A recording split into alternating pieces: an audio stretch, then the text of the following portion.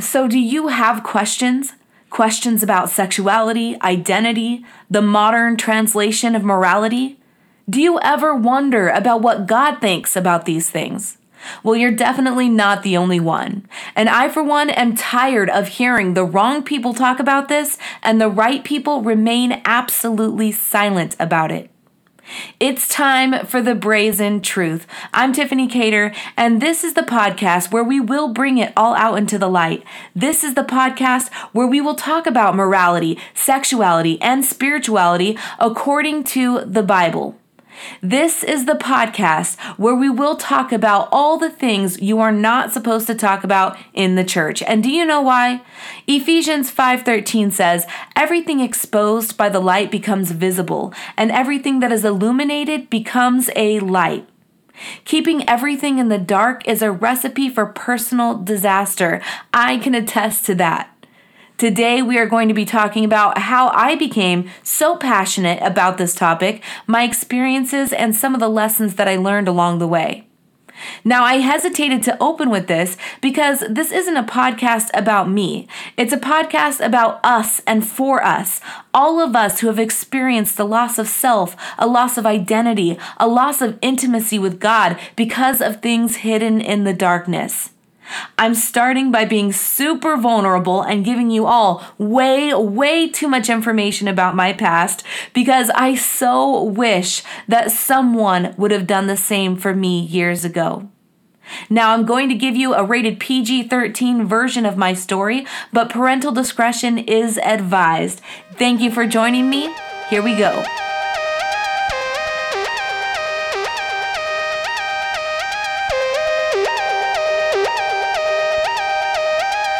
So to understand a thing, oftentimes you have to go back to its beginning. So let's go all the way back to Genesis 3, the entrance of shame. Yep, we're talking about that fateful day when Eve decided to eat that fruit. So 3 things that the enemy tested to successfully execute his attack on man's identity, because that was his first target. The first thing was he tested her knowledge about what God said. He said, "Did God really say, 'Don't eat of the fruit of the tree of knowledge of good and evil, or you will surely die'?" And Eve said, "Yeah, that is what God said." And he also said, "Don't even touch it." So Satan knew right away that Eve didn't know what God really said. The second thing he tested was her knowledge about who she was. He said, "No, you won't surely die. You'll just become like God." She didn't realize that she was created in God's likeness. She was already like God.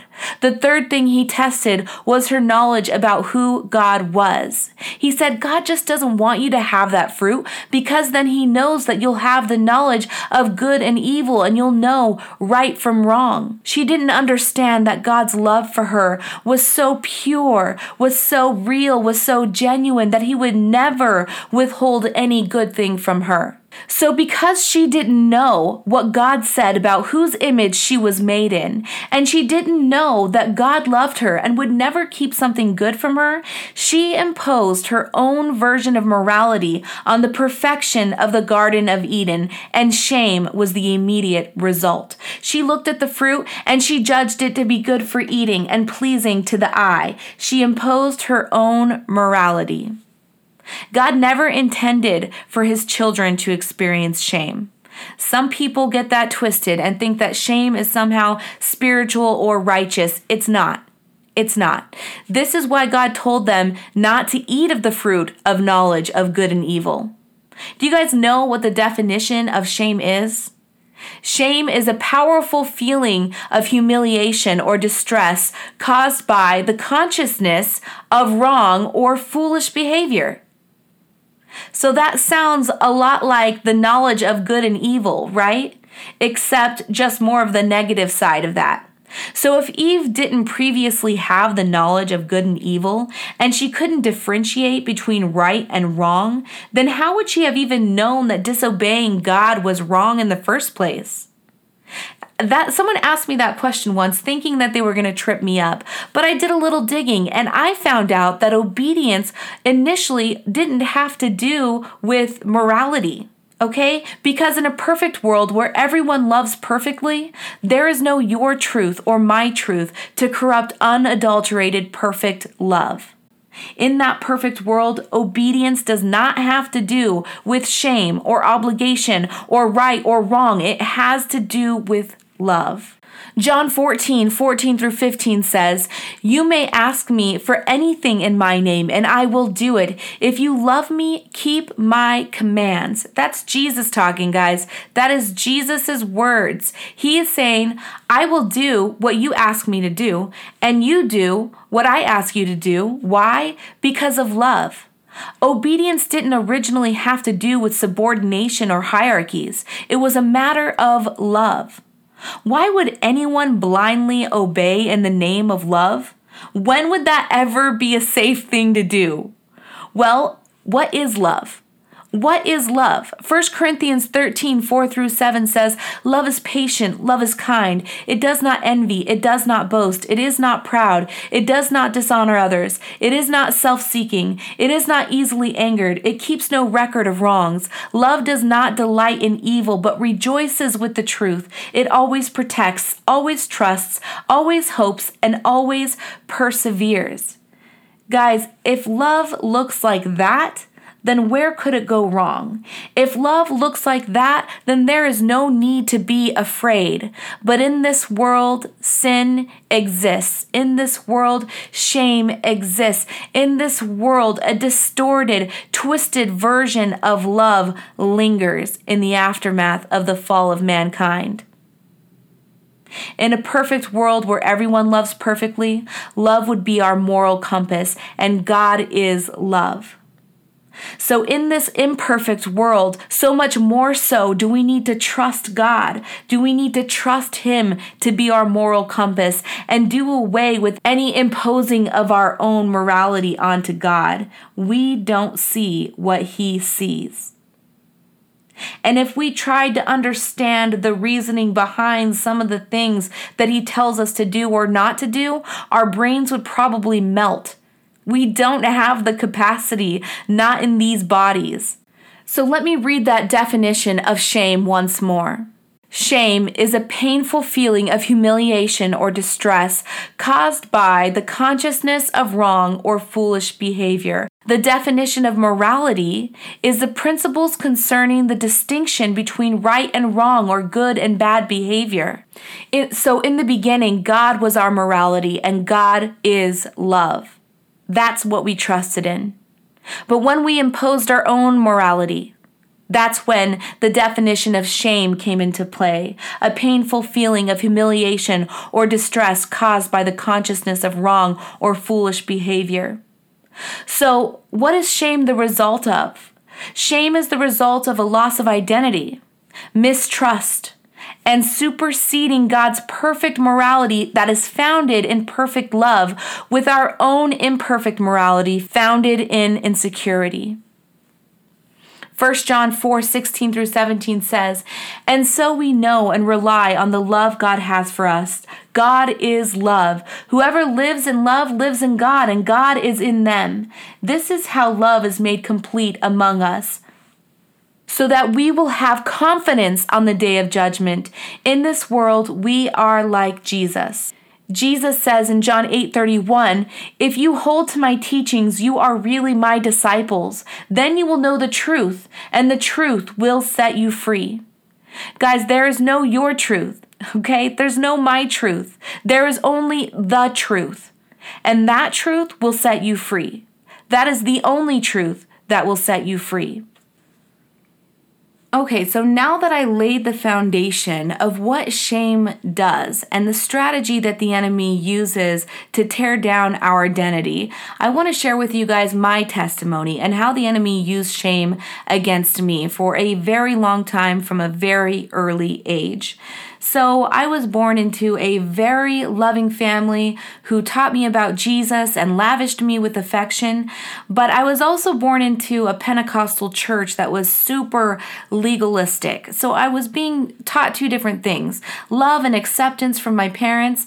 But from the church I went to, I was taught that women were less than. Now, this was indirectly, okay? They didn't come out and say that. But, women couldn't wear pants. They couldn't wear makeup. They couldn't cut their hair. And they certainly couldn't preach. So all of these rules and regulations and restrictions geared towards women kind of made me feel like women were less than. Like maybe God loved men more than he loved women. Maybe women were created for man's pleasure and man was created for God's pleasure. So I was sold a lie, and I believed the lie. Now, all of these lies that I believed were subconscious. I couldn't really put my finger on it until later down in life when I had the opportunity and the Holy Spirit to help me analyze my thought processes and what I was actually experiencing at that age. So that was the beginning, the very beginning. Now, when I was 6 years old, there was an event that happened in my life. It was some sort of a sexual experience. I believe it was sexual abuse, but I only have bits and pieces, so I don't remember enough of it to know. But I do know what it did to me, and I do know how it affected me. From that moment on, I was constantly thinking about sex. I had dreams about sex. I wanted to, they weren't dreams about sex. They were just sexual dreams. I wanted to experience sexual things in whatever capacity I could at that age. And I began to have these immense feelings of shame and self-loathing and just a feeling of disgust with myself. And I would have nightmares. I would have nightmares where, for instance, one of my nightmares was me and my brother and my sister in a car, and we were looking up at the stars, and the stars turned into angels. And then my sister would ask one of the angels, "When I die, am I going to go to heaven?" And the angel would say, "Yes." And then my brother would ask, "When I die, am I going to go to heaven?" And the angel would say, "Yes." And then I would say, "What about me?" And the angel would be like, "Nope, not you." And, it's such a sad dream because it shows the state of my mind and how scared that I was of being rejected by God. So because I believed that I was such a depraved person, I began to act on that belief. The Bible says that what a man thinks in his heart, so is he. And I thought I was a wolf in sheep's clothing, or that I was some sort of a bad guy, right? So when we would have sleepovers, I would pursue these experiences with my friends. I would try to put feelers out there to see if anyone was thinking about these things, if anyone was feeling these things. And, most of the time my friends had no idea what I was getting at. It was very subtle. There were a few times where I know that I could have hurt somebody like I was hurt. Like, I know that it's not the same thing as child abuse or pedophilia, but at the same time, it can cause the same amount of shame if it's another kid. It can cause the same feelings of being sexually awakened or aware of things as sexual abuse can cause, So I kind of knew that deep down in my heart. I kind of knew that that's what I was doing. And then soon after that, I found out that my uncle got arrested and put in prison for molesting his kids. And in my mind, I thought, well, maybe this kind of depravity, this kind of perversion is hereditary. Maybe I'm like my uncle. Obviously, I wasn't like my uncle, but in my mind, I correlated who I was with that same kind of action, that same kind of crime. That just goes to show the state of my self-esteem and the state of my self-image. When I was around 11 or 12, I discovered masturbation. Now, I didn't know it by that name. I didn't know what it was. I just knew that I was bad and that I was the only one doing that. And, I just want to put this out there, guys. Normality should never be used as a measurement for morality, okay? Normality should never be used as a measurement for morality, but it does help to know that you're not the only one who struggles with things like that. It does help to know that there's hope for you. Okay? So when you just feel like you're completely alone and there's no one out there who deals with the things that you deal with, you start to believe the lies that you are this other person, and you start to act on those lies. So, later on, guys, in one of the other episodes, we are going to be talking about masturbation. It's important that we talk about it. It's important that we talk about what the Bible says about it and what the Bible doesn't say about it. That's probably going to be a little bit of an awkward episode, but it's worth going into, okay? But around that same time, I began to self-harm. I began to cut my legs. And it's interesting because the root word of masturbation is self-harm. And I started cutting myself around that same time. Now, when I would cut myself, I didn't realize it at the time, but God showed me later on down the road why it made me feel better. It made me feel better because when I would see the blood, I would feel sorry for myself for once. I would feel like I was the victim for once instead of the perpetrator. I would feel self-pity instead of self-loathing. I began to feel like when I was a victim, or when I felt like a victim, I was somehow a better person. Victimhood became the only time that I would feel better about myself. And guys, thinking like that is so bad for you. It's so bad for you because then in order to feel right, you have to feel wrong. In order to feel good about yourself, you have to have something tragic happening to you. That's not a healthy way to think. It's not a healthy way to live. When I got into my senior year of high school, I met this girl who, she was kind of masculine. She was kind of a tomboy. She was feminine, but she was kind of a tomboy. And I admired that about her. I saw it as a strength, and I wanted to be like her. We became friends, and then we became best friends, and then we became more. I fell in love with her. And I'm not talking about a love like you had, crazy summer during college or something like that. I was in love with her. I felt like I couldn't live without her. My parents found out and they told me that I had a choice. I could either move out of the house or I could stop seeing her. So I decided to move out of the house. I didn't really have a place to go, so I couch surfed mostly. I stayed wherever the party was at, and sometimes there was no party. So I slept outside. I slept in ditch banks. I slept in a community restroom once. Yeah, I was homeless, guys. And it was a miracle that I made it out of that season alive, and I'm thankful that I did. But we planned to get married, me and this girl. We had a whole plan mapped out. I had dropped out of high school. We contacted a friend that lived in California, which was the closest state that had legalized same-sex unions. She was going to come pick me and my friend up. We were going to live at her house until my girlfriend turned 18, and then we were going to get married. So the day that she came into town to get us, she took my girlfriend to her house to pick up a few items that she had left at her house. And when she got there, the police were waiting for her. Now, she had been in trouble with the law previously, mainly for sneaking out of the house to hang out with me. So they found a reason to arrest her and send her to juvie. We lived in a small town, so everyone knew everyone else. The police knew our parents knew the police, our parents knew each other. Her parents went to my parents' church. So anyways, they arrested her and put her in juvie. And a couple of days later, they contacted me and they asked me to come into the station for questioning. So I went into the station and they sat me down. It was about 4 police officers in a room. And they sat me down and they said, "Look, we know about your relationship. We know how far it's gone. And if you don't stop seeing her, we're going to arrest you for statutory rape and put you into prison for up to 5 years. And then when you finally do get out, you're going to have to register as a sex offender for the rest of your life." Okay, so the word sex offender just reverberated in my mind. It was affirmation. It was confirmation of all of my deepest and darkest fears about myself. So I left that police station determined to prove something to myself.